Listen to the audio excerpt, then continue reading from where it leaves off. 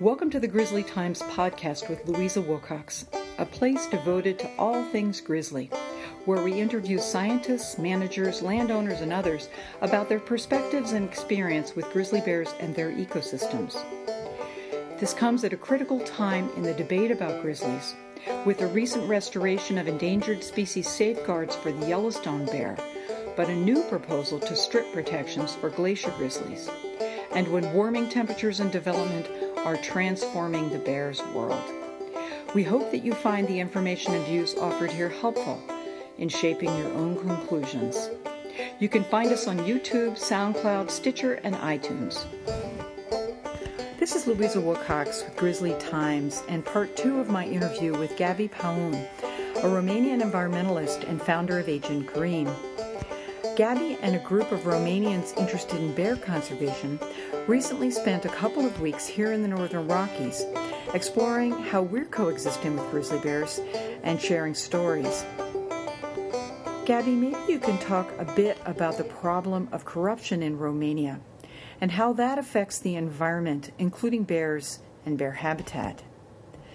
But I should start by saying that here in the U.S., despite our pride in our national parks and our strong environmental laws, we've had chronic problems with corruption and greed and violence. In the U.S.? In the U.S. My first death threats were when I was involved in the campaign on logging in Idaho. The influence, the political influence of the large corporations is immense out in the West. Obviously it's a problem anywhere you have people, that you've got those forces. How have you dealt with those larger human traits in your work in Romania? Oh, that's a terrible... There's a lot of sad stories that comes to my mind right now. Not sure if I got a question right, but dealing with people when investigating and exposing things in Romania can put you in a very short time in a very dangerous situation. Mm-hmm. I've been kidnapped and beaten. There were several murder attempts against me in the past years. Mm-hmm.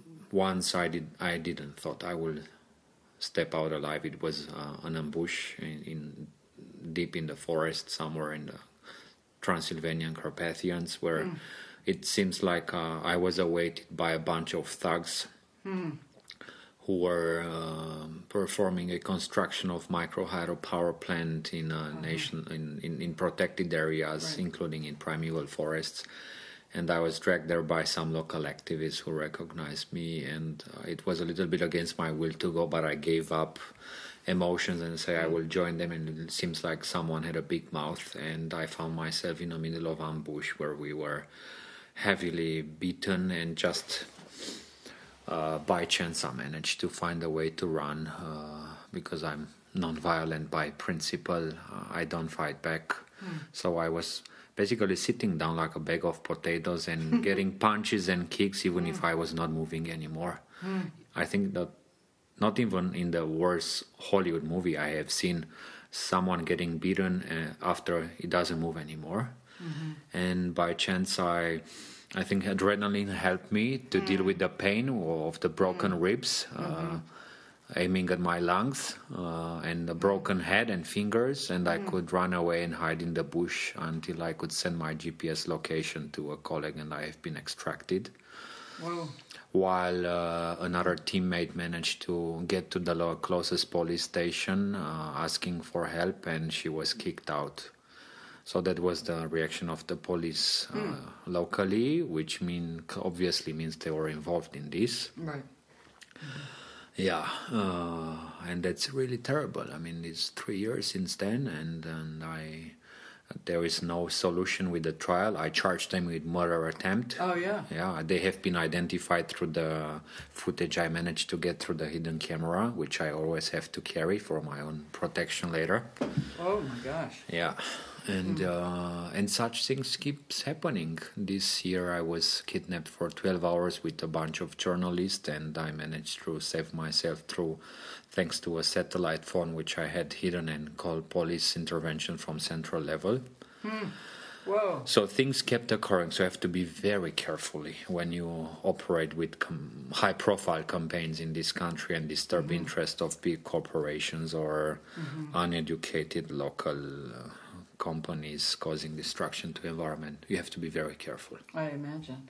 Boy, that has got to really shake you to your shoes. And I would add one more story, which is beyond X-Files. Oh.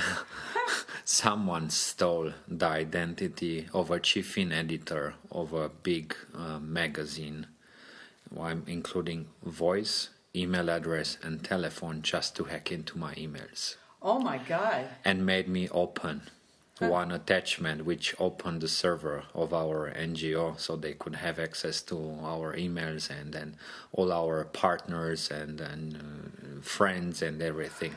So they even go that far. Oh my Lord. Yeah, that's really terrible. Well, you certainly deserved at least the very least that Europe could give you, which is an award for all your pain, but it's certainly disturbing. I mean, when you're starting out with so much habitat and you're losing it so quickly, the future just can't look good. It doesn't look good, but I live on the principle that as long as we fight we have a chance. And just to give a sample of that chance becoming reality, just 2 years ago we managed to convince the government, jointly with the work of other environmental NGOs, to establish the national catalog of virgin forests. Oh wow. But so they allow this to be established, but they don't move a finger to populate that catalog with real forests. So they don't spend a single cent, but they allow NGOs or universities, scientific institutes, or any researcher with a certain scientific degree to map that forest if it meets the criteria and have it approved by the authorities to be in the national catalog. But the sad thing to that is that the speed of destruction is big. It's faster than the speed of protection. Oh, bless you. Thank you. So while we are mapping this forest, others are being cut right now as we speak. So, you've spent the last couple of weeks here. You've obviously been uploading a lot of information about coexistence. And, of course, you and Romania have coexisted with grizzly bears for thousands of years. I mean, are there any, positive things that you think are relevant to your work back home? I'm taking simple tools with me, which I heard about them before, but I never saw them at work. Oh, okay. I liked very much some of the things I have seen, made with great efforts. But I think the biggest factor of positive change is opening people's minds. Those people living with the bears, and I have seen farmers being very open-minded, who were not a couple of decades ago. Yes. But who moved or always lived in the areas with bears, or they are coming now, just now in valleys to live, being 100% confident that just because they made the fence, they don't have troubles anymore. And if it happens that they leave a door of the ranch open or a gate or whatever, it's their fault and it's not of the fault of the bear. They actually became proud to have the bear around, happy to see him. And you can have a cow 1 meter away of the bear in a safe way just because you have a powerful wooden fence doubled by 3 to 5 or even 6 wires of electricity. So with little work and some financial effort in a short time, you can pay back long term. So you have less losses with livestock and so on, just because you do that investment in an electric fence and maintain it whenever is necessary. Another thing I saw, and it's really good, and I mean, by the way, with the electric fences, some Romanians tried it and say it doesn't work. And we got some Romanians now in this delegation say, but in Romania it doesn't work. And I just had the idea to ask, why? How many wires of electricity do we have in Romania? And they said, 1. I said, really? You expect the bear to be stopped by one line of wire? I said, no, you need, and here it's clear. Yeah. With 3, you're already safe. You're 5, 6 lines, you're bulletproof. Yeah. So at least that was a little happy moment that I had that day. That was the aha effect. Okay, 1 wire doesn't work. Let's try 3. Unbelievable simple, but okay, at least one thing happened. And there's the carcasses of wild animals who died from natural causes or whatever, and livestock dying on the fields, which are attractive for bears. And I discovered here that they are being removed, so there is no attraction for the birds. This doesn't happen in Romania. They just leave the livestock there, and animals will come. And by the way, we have a traditional thing in the Carpathians that in the summer the shepherds take their thousands and hundreds of thousands, or actually we're speaking about millions. We have 12.5 million sheep and goat in Romania, and most of them are going up in the mountains, so they go through the forests, which are the home of the birds, up on the alpine meadows where it's more green in the summer. Right. And those guys don't have bear spray, they don't have mobile electric fences, they basically have no protection, and they have some silly dogs. So they're cute, but they're not trained for bears. Right. They don't have the size or the skills to deal with a bear. And that's why we have some casualties. And some shepherds just prefer to throw a couple of sheep, kill it with their own hands and throw it to the wolves and bears just to keep them away, which I don't think is a solution. So we have this additional problem that I haven't found in the US. Getting the sheep up or cattle up in the mountains through their habitat. They are mostly in the valleys, what I have seen. Yeah, we had, not too many decades ago, a huge sheep problem, and grizzly bears were attracted to these sheep herds, and the herders were always armed, and they would create what we call black holes for bears, where the bear would go in and just wouldn't come out, nobody was talking, and bears would be dead. Eventually, the Forest Service took advantage of a downturn in the economics of the sheep industry and negotiated with herders to basically move their bands. Wow. That's the only way we were able to solve it, because basically sheep are, candy to a bear on legs, and they're not very bright, and they will just raise hell. So we could not find a solution other than getting rid of the sheep. And it doesn't sound like that will be a very easy solution in Romania. No, at all. It's not. No, it's not. Traditional use and that's another campaign I'm running on a high profile together with Animals International, the animal welfare organization I work for. Romania is the biggest sheep and goat exporter from the European Union. A couple of millions leaves the country every year, and because of that we have to grow more. So that's why the danger does not go away. Yeah, and one thing which I like very much is these bear-proof trash bins. It's such a simple solution. Yeah, it's very simple. And we don't have that. Instead, if you Google Romania bear or Romania bear trash, you immediately find horrible news which people find it entertaining. And there are even tourism developed in touristical areas with bears coming in the city or village to eat trash. Right. And the authorities does nothing. It wasn't too many years ago that we were in exactly that same place, with people taking advantage of dumps to attract bears and make a little money on the side. Hard to imagine that here, but I believe you when you said it was here. I mean, just a few decades ago. These are dead bears. Yeah, they're totally dead. Sooner or later, a person trying to make a selfie will get killed. And that happens. It does. It will. So, Gaby, one problem that we have in the U.S. with grizzly bears and grizzly bear recovery is their sheer number of people with guns and bad attitudes who are lethal to bears. And I'm curious about your experience in Romania and the tradition of people owning firearms, and to what extent that may be a factor in grizzly bear mortality, and maybe more broadly what the history of trophy hunting has been in Romania and what his role with wildlife management is. Let's start with what I know about the management of the bear in historically. I mean, so far, and then about guns, which I dislike, by the way. I never carry one. I wouldn't. Never. I just don't like guns.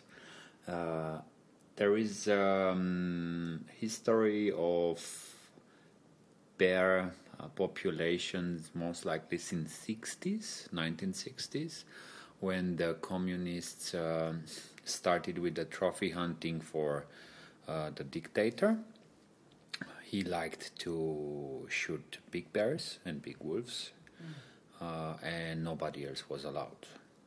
So basically, to satisfy the dictator, they left some old-growth forest with some big animals, and they organized feeding stations deep in the wild. So where he was landing in a meadow with a helicopter, walking a little bit to the place, and just shot the big bear. After communism time, the hunting was open for anyone, but organized by the hunting districts. The whole country has been divided in hunting districts, and the manager is the one organizing the hunting sessions. And this is how basically these feeding stations in the middle of the forest have been moved to the outside, so very close to local communities. In many cases, not more than a kilometer away. And imagine what happened when 2 years ago we got a trophy hunting ban.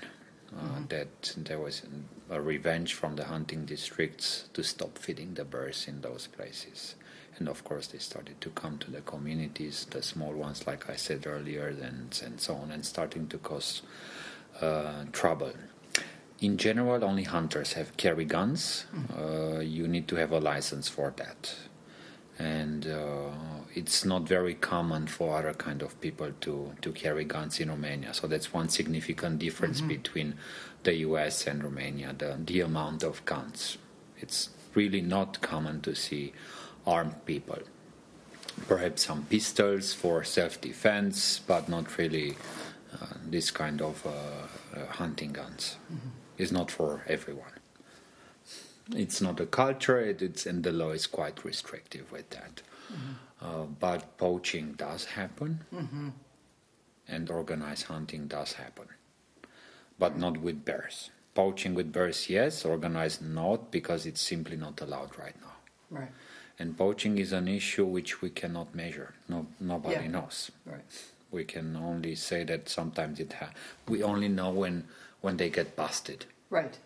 Or when I run into the wild during my investigation, or in my private time, I also spend time in forest, and sometimes you bump into a dead body, which obviously carries signs of poaching. Just recently, a volunteer sent me a picture of with just the head of the bear left in the forest, but the body was missing, which means he was poached for his meat. Right. Because this is something that we do have, unfortunately. We have these hunting restaurants in some of the places in the country where they sell sausages or bear steak and things like this. Oh, my. Strangely, this is illegal. I'm a bit surprised, because if it's illegal to hunt bear, how is it legal to sell bear meat? So something is not consistent. Yeah, it's at least bizarre. Huh. Do you think that parts are sold, like the paws and the hide? There is some culture to sell the paws. It's actually a delicatessen, the bear paw in the restaurants. Really? Yeah, it's really in the menu. It's literally written bear paw. Oh my God! Yeah. Don't ask me how they cook it and things like this. No. Oh, I would never know. Well, that would make you a vegetarian. I'm actually 99% vegan. Right. When I don't have a choice, when I'm traveling, I can be a vegetarian. Right. So the fact that you don't have so many guns in Romania is somewhat of a hopeful note that even though poaching occurs, that it's probably not too common. It sounds like the bigger problem is sheer loss of habitat. It is the loss of habitat, but also revenge by local communities which are instigated by the trophy hunting industry is a big problem we have right now. Once in a while we hear in the media about poison bears and things like these catched in traps or just killed by local people who are simply afraid, who were not afraid before, but they heard something, they are afraid, and they want to kill the bears, not knowing that this is criminal law. And in some cases I heard they are even buried because they know it would be criminal law, and if they are getting busted, then they are in legal trouble. Whoa. So it's some practices which we don't have evidence for, but we hear many people that talking about this. Well, the trophy hunting lobby is strong and wealthy, worldwide, and it doesn't surprise me that they would be organizing retribution against bears to get their way. Yeah.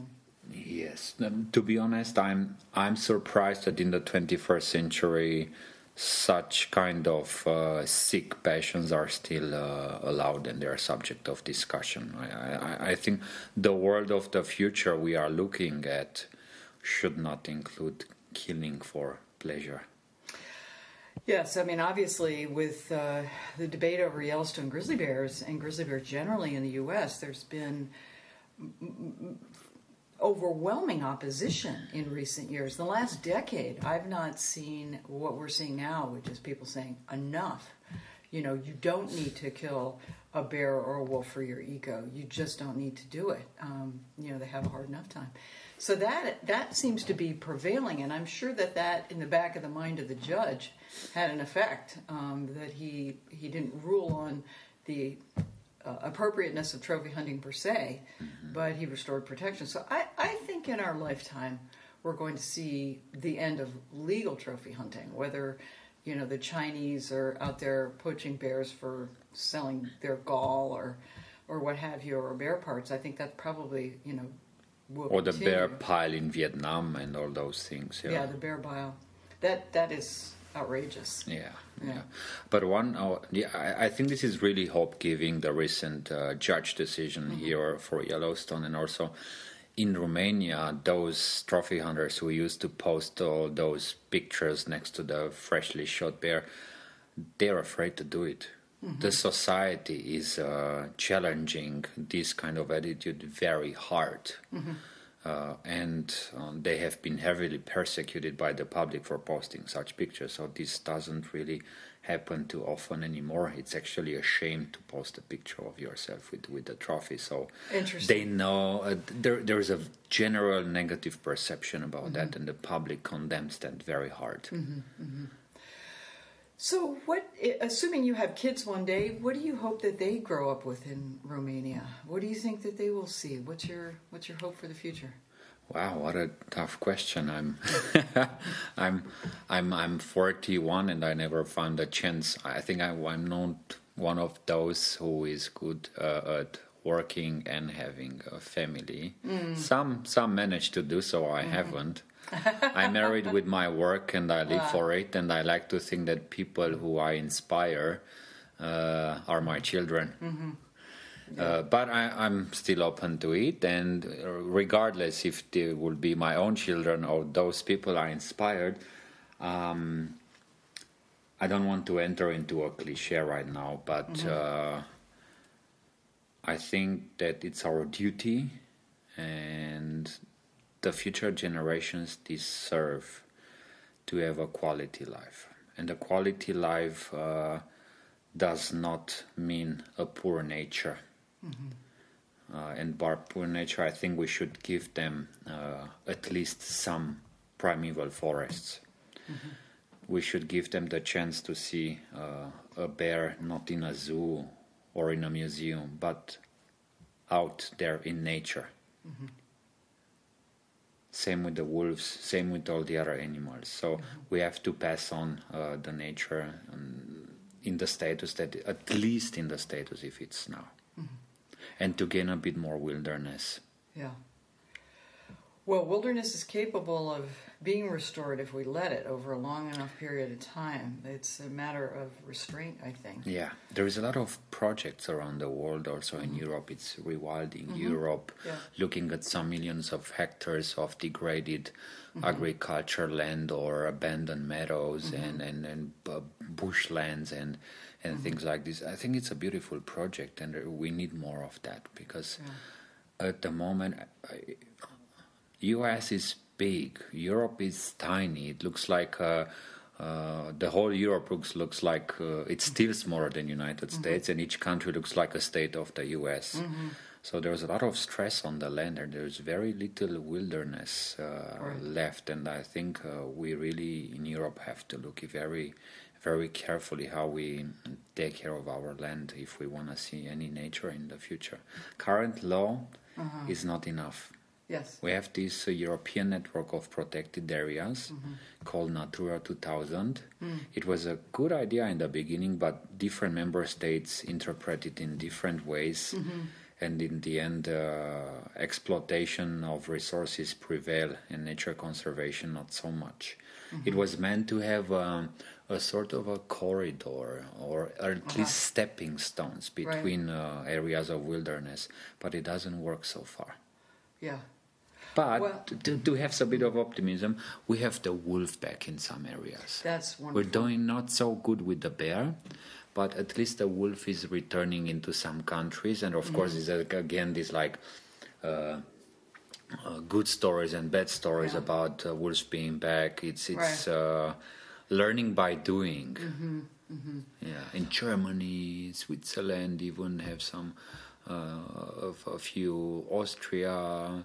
And there is mixed feelings about it. Yes, obviously. But at least they're trying. Yeah. Well, these animals are resilient if we let them. And they've obviously demonstrated that for thousands of years throughout Europe and North America. But the first lesson is not to let them go extinct, as we did. So it's a matter, we've had to restore wolves. We've had to, try to bring back animals that have been lost. I mean, and that's so much more difficult than not losing them in the first place. Yeah, but there are too few. I'm terribly concerned about inbreeding, because when you have so few left, it's like a Russian roulette if they will survive or not. They have too few land and then too few individuals in the populations. We are on the edge. Yeah, when you're telling me there is not more than 1,000 bears around in Yellowstone and around, it's close to nothing. Yes, we are on the edge. We are on the edge. Well, we're all and we on have the edge. to give these bears to the next generations. We cannot decide over other species. We are responsible for them. We have to share the land. We have to learn to coexist. We have to. They adapted with us. Yeah, we have to adapt to them. Right. We have to learn. But instead of that, we are trying to change life, and that's so wrong.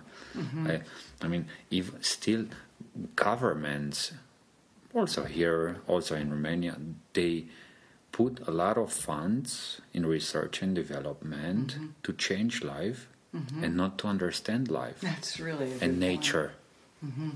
We want to change the nature and life without really understanding it fully and knowing what it is, instead of putting funding in learning about life and not changing life.